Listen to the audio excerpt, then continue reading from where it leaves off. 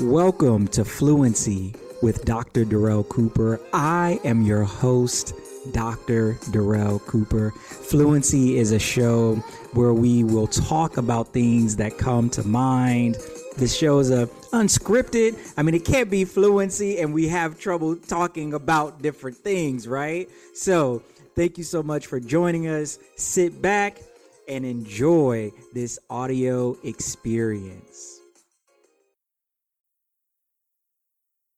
I'm not going to be depressed by my work situation. I'm going to create the reality that I want. And so I decided to create a company where I could work with my friends and we could work on creative projects, work with other creatives, work with organizations that are doing great things to make the world a better place and to make that work as fun as possible. So it was really born out of a desire to create a work environment and dynamic I would enjoy and that other people would want to be a part of. So I am back with another episode of Fluency. Thank you, listeners, for joining us once again. And today I'm joined by the amazing Molaundo Jones. Molaundo, how's it going today? It's going well, Dr. Cooper. Thanks for having me. It's just Darrell for you, just Darrell. Molaundo, you are Senior Director of Communications and Partnerships at Art21 and also the founder at the Clever Agency. But you're so much more than that. So the first time that your name came into my ecosystem, it's when you were at the New York City Arts and Education Roundtable. But by that time, everyone that I was talking to already knew exactly who you were. And people that I really love and admire, like Lisa Yancey, who I've had on this podcast, and Jessica Care Moore, who I've had on my web series Flow. Just these incredible women, Black women who I love and adore. They had so much admiration for you the moment your name came up. And I was like, okay, I need to know more about Molaundo. So thank you so much for being on and for sharing your light today. My pleasure. And I'm also a big fan of Jessica and Lisa as well. I love them. I love them so much. They fill me with so much joy. Yeah. Yes, yes. So what have you been up to? I know you're doing big things right now at Art21. It's been still just under 2 years, right? Yeah, it's been about a year and a half now. It's an inaugural position. This is the first time Art21 has had this role. And so I've been creating a comms department sort of from scratch. But it's awesome in that I've been a longtime fan of Art21. I learned about Art21 while I was in grad school. So it's great to be in the fold and to be part of a leadership team and to have some influence on the future and direction of the organization. Oh, thank you so much for that. You mentioned hearing about Art21 when you're in grad school. I should have started with this. You're actually a Morehouse grad as well, right? Yes, yes. What was that experience like for you? Just going to college there. It's such a formative time in your life. Yeah, Morehouse was awesome. I went to Morehouse in the mid to late 90s. So I was there when it still had a little bit of that, a different world sort of vibe. I love it. And yeah, I learned about Morehouse actually after seeing Do the Right Thing as a teenager. I was such a big fan of that movie and Spike. I was like, let me learn about this guy. And then I found out he went to Morehouse, and that's when I learned, Dr. King went there and all of these other heavyweight and the Black community were graduates from Morehouse. And I was like, yeah, I want to be a part of that tradition and that legacy. Yeah, Morehouse is awesome. I'd do it all over again if I could. And even to just be in Atlanta during that period of time, where it was Freaknik was still a thing. Okay. That's when Atlanta really first started to make its moves as a presence, a serious presence in the hip hop community. Now basically Atlanta runs hip hop. So yeah, it was a great institution to be a part of and a great time to be at Morehouse as well. And what was your major there? Yeah, I majored in business administration with a concentration in marketing. Got it. Okay. So yeah, that makes a lot of sense. I grew up in the South. I grew up in Alabama. So, just neighbors right there. And, growing up in the 90s and late 80s and 90s. But Atlanta was definitely always this mecca of just Black excellence. Really, and to be really honest with you, it was more a Black joy thing. Like, I just remember being in elementary school and my mom and sister going to like Six Flags there, and like even that being a big thing. And then as my siblings got a little bit older and started talking about Freaknik, I was like, man, Atlanta just got it all. You know what I mean? Like, you made it there. Like, you'd have made it somewhere, you know? I can imagine that had to be amazing. What was the transition then like for you to come back up north? Yeah, so after I graduated from Morehouse, I actually moved to Illinois. I got my first job at the National Council of Teachers of English. I worked in the marketing department there. So I was there for 3 years before doing a short independent study. I did a Spanish immersion program in Santo Domingo in the Dominican Republic. And while I was there, I applied to a couple grad schools, and both were in New York. One was at SVA and the other was at Pratt. Pratt dissed me, SVA accepted me, and then I came to New York to attend the MFA in Fine Arts program at SVA. I mean, that was definitely their loss on that one. Yeah. It's like, that's probably one of the things they look back on and be like, ooh. I mean, I really loved SVA in general. My primary draw to Pratt was their Brooklyn campus. Like, I fell in love with their Brooklyn campus, but overall, SVA, I really loved my experience there. What part of the city do you live in? Are you in Brooklyn now? No, so I have a place in Atlanta and in Birmingham. I'm from Queens originally, but during the pandemic, I bought properties in the South. Oh my goodness. Wait, so you have a property in Alabama? Mm-hmm. Oh my goodness. We actually talked about this, but it's been a couple years now. Oh, no. Because I can remember like tripping off of like that serendipity that you were from Alabama. And I was like, hey, but I just got a place there. Oh, wow. Yeah, well, you know, I can believe it, especially because like my mind is being blown even right now. And first of all, thank you so much for that, for investing in my home state, for being, you know, a Black homeowner there, even if it's like an investment property or, you know, vacation home. I really appreciate it because, you know, we need it. So for people listening to this, what has your experience been like, you know, being a homeowner there? I mean, well, it's been great. My mother's side of the family is all from Alabama. So like my grandfather is from Selma. My grandmother is from Birmingham. My mom moved here years ago. So yeah, Birmingham's great. My family is really close. So even though I've lived apart from my family pretty much ever since I graduated from high school, we're really close knit. So to have a space that's like close to family, it feels really good. And that was like my incentive to get a place here during the pandemic. It was like at the time I was living in Jersey City, which was already sort of an isolated experience for me in terms of community because most of my peeps are in NYC proper between like Brooklyn and Manhattan. And so when everything went left and got weird, I was like, I need to be close to family during this time. And so, yeah, I made my way south like pretty early on. So I spent some time in Atlanta and in Birmingham during the course of the pandemic when it first hit. And so within that first year, I was like, well, maybe I should like actually look at like planting some roots and like, you know, getting a space here while maintaining my place in Jersey City. And yeah, you know, it's much easier to make happen in the South than in the tri-state area too. Yes, I definitely agree with that. I have a house in Montgomery.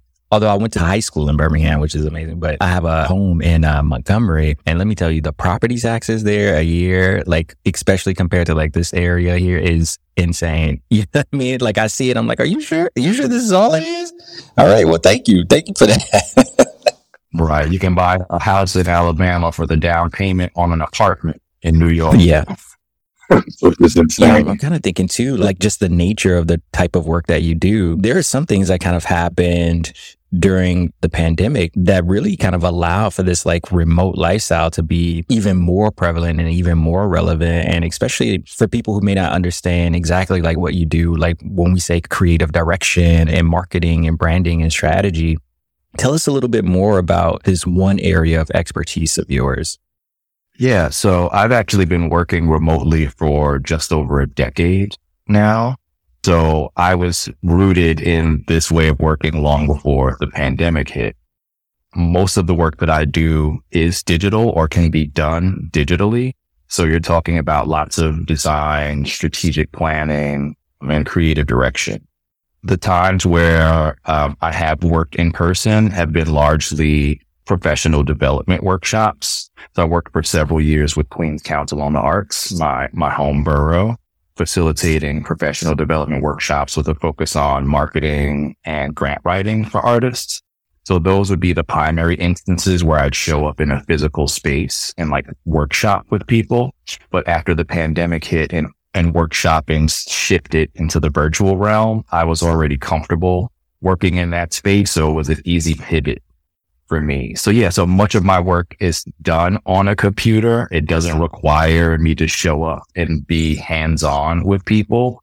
So it's been organic for me to work in this space remotely. And the first full-time job that I had that was a remote organization was with Fractured Atlas, which is the largest fiscal sponsor for artists and arts organizations in the country. And so that organization introduced me to Zoom and to Slack and all of those digital tools that became ubiquitous once the pandemic hit. I had already been working with these tools for years. And so, yeah, now that the world is acclimated to working virtually and hybrid, you know, it's something that everyone can relate to. I can remember early on when I would tell people that I work remotely, the normal response would be, I don't know how you work remotely. I wouldn't get any work done. Like, how do you do that?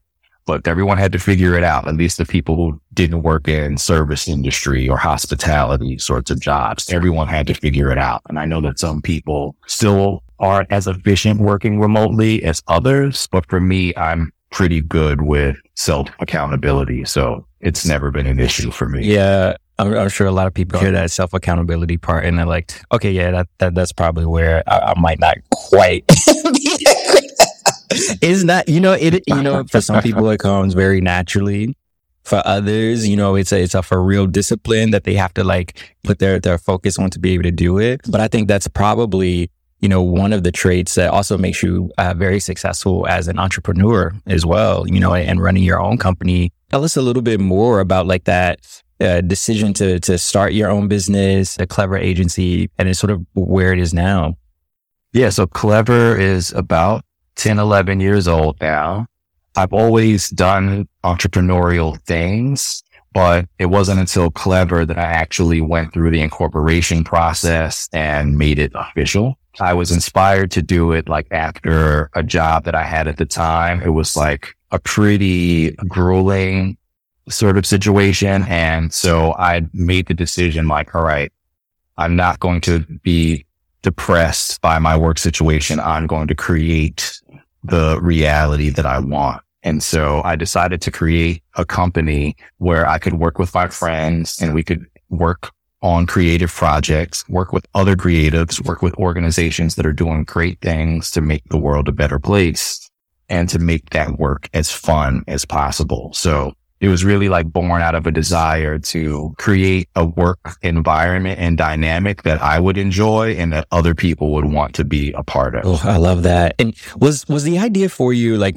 majoring in business and marketing back at Morehouse, was the idea always to work close with like the arts and cultural and like humanities space, to work within that space? How did you sort of find yourself working so closely and within arts and culture?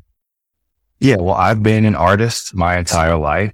I have artwork that my mother has shown me that I don't even remember making, since I did it so young. So for me, like creating the Clever agency was about fusing the worlds and my interests in business and entrepreneurship and arts and culture.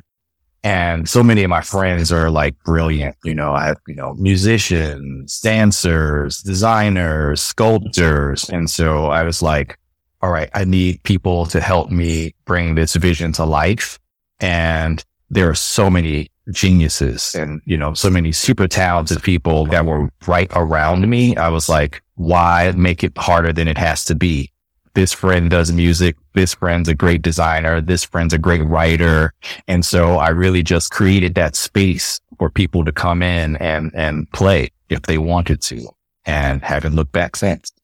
These days, I work on like 1 to maybe 2 on the outside projects, a quarter or 2 a year, just because my current role at Art 21 takes up so much of my time. So I haven't been like deep in the trenches with my work with Clever like I was in years past, but I still get to work with some pretty cool organizations and on some great projects. Yeah. And honestly, that's sort of like the beauty too of having your own business. It's there, as an additional outlet, but the energy that you put towards it as the CEO, that's all up to you. And at this point, you have, like you said, over a decade of receipts on the quality of work, on, clients. Absolutely. I feel like that's kind of like, as an entrepreneur, that's one of the ways that you can actually burn out very, fairly quickly, by not really realizing that and just going completely like, 120% all the time. It's like, all right, that might be great year 1, year 3, year 5, but you're talking year 10, year 15, year 20, you might want to have some staff in there at some point. You might want to like think about that strategy for the long term. That's a lot of stress, Exactly. No, but that's amazing. So, I kind of opened this up with, some of the people that we both know in common, so one of the things that I kind of see from that is like, you're like incredible at networking and talking to people and like relating to people. Where does that skill set come from? Was it something that you were just kind of like born with innately, or is this something that you sort of developed like growing up? Like, when did you first start to like realize, oh, I'm really good at like connecting and like networking and talking to people? It's definitely something that I've developed over the years. I'm more of an introvert than not. In general, I require very little human interaction to be like happy and healthy.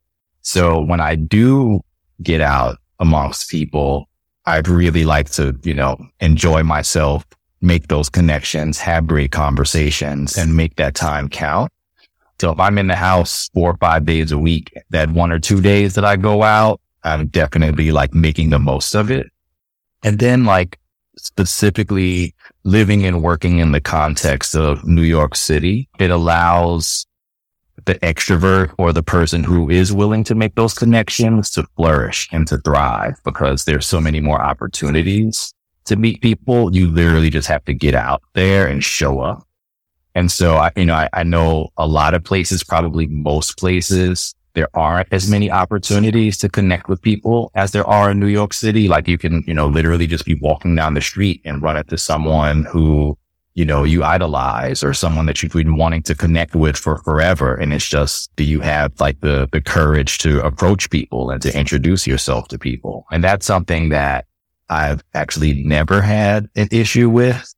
I'd rather approach someone and not have it be a successful interaction than to not approach them and then think about it later, like, damn, I should have said something, or I wish I had spoken to this person. Like, for every time I've had that experience or that thought, that's inspired me for every other time to make sure I don't pass up on those opportunities. And when I talk to younger professionals, I always encourage them, like, look, like, get outside of your head. If you see someone that you're inspired by, or you think they could help, move your life forward or change your life in any way, just go make the introduction. Really, what's the worst that could happen? And I sort of live by that on the day-to-day professionally. That is such a great life hack. That's such great advice. I definitely struggle with that. Like, I definitely consider myself to be introverted, which I didn't until I get around extroverts, and I'm like, okay, yeah, this really is not for me. Like all this informal banter, that's not really me. But it, and I was a theater major, and so get me on stage, or if I'm giving speeches, in person, and you have a microphone, that's a very different type of thing. But it's very easy for me to get drained socially with a lot of things. But definitely growing up and talking to people, it's so different. I'm much more sit back at the corner and hope to get somebody caught up in my web of charm or something. I don't even know. But one thing that I kind of started to do, I'm like, okay, so if I see somebody like that and I don't know what else to say to them, I run into a Oprah or something like that, which happened before.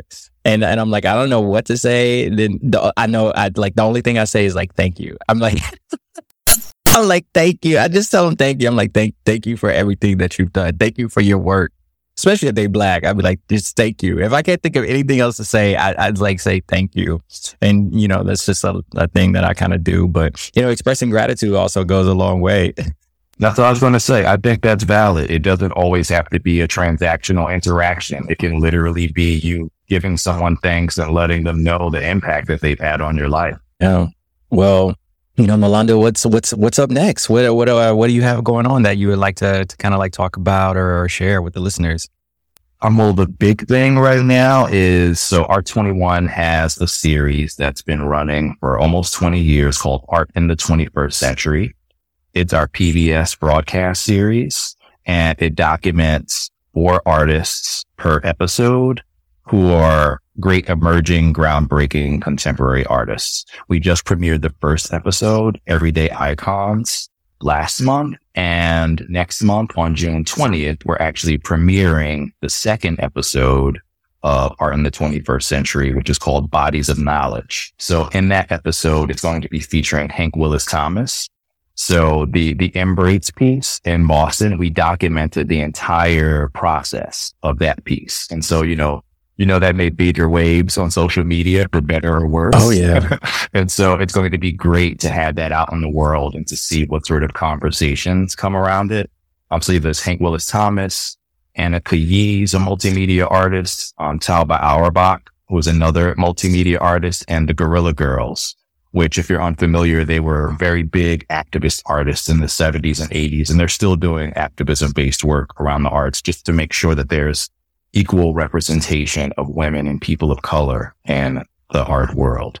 So that episode premieres on PBS on June 23rd. And so I'm preparing for that premiere. And then the third episode comes out in October. That one's entitled Friends and Strangers. And that features the filmmaker and artist Miranda July, the artist Chinuba Hans-Galuger, Christine Sun Kim, and Linda Good Bryant, who is an artist and activist and had that installation at MoMA Jam. Oh, yeah. Yep. Yeah. So that's like the big thing right now. So, anyone who's listening to or watching this, definitely go to art21.org. It's Art21 across all social media platforms, and check us out on June 23rd on PBS, on the app or online, to see Bodies of Knowledge. And that Everyday Icons episode that I mentioned, that featured Amy Sherald, who did the portrait of Michelle Obama. So that was like really awesome to be a part of. I think it was my second week on the job. I was part of the production on site at the High Museum in Atlanta when her works were installed there. And it also features the artists Rose B. Simpson, Alex DeCorte, and Daniel Lynn Ramos, who has a show up at MoMA PS1 in New York City right now as well. Oh my goodness. Yeah. Well, I'm definitely going to go back and check out Everyday Icons, and I'll be watching on the 23rd or shortly thereafter. You said earlier that Art21 is keeping you very busy, and I'm listening to these projects and the people. I'm like, oh yeah, that would keep me pretty busy too.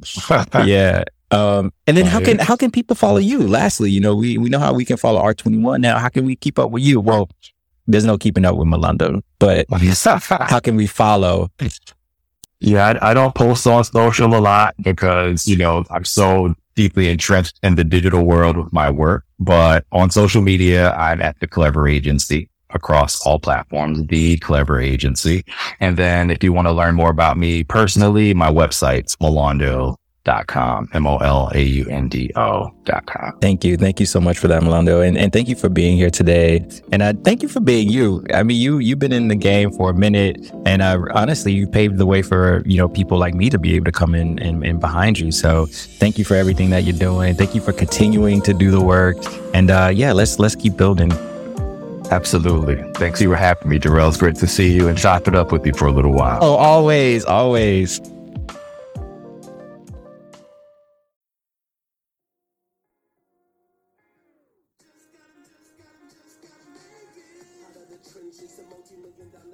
You have just listened to another episode of Fluency with Dr. Darrell Cooper. I hope you enjoyed it. If you did, please be sure to follow us on all major streaming platforms, as well as on all of our social media channels for Cultural Innovation Group and Darrell Cooper.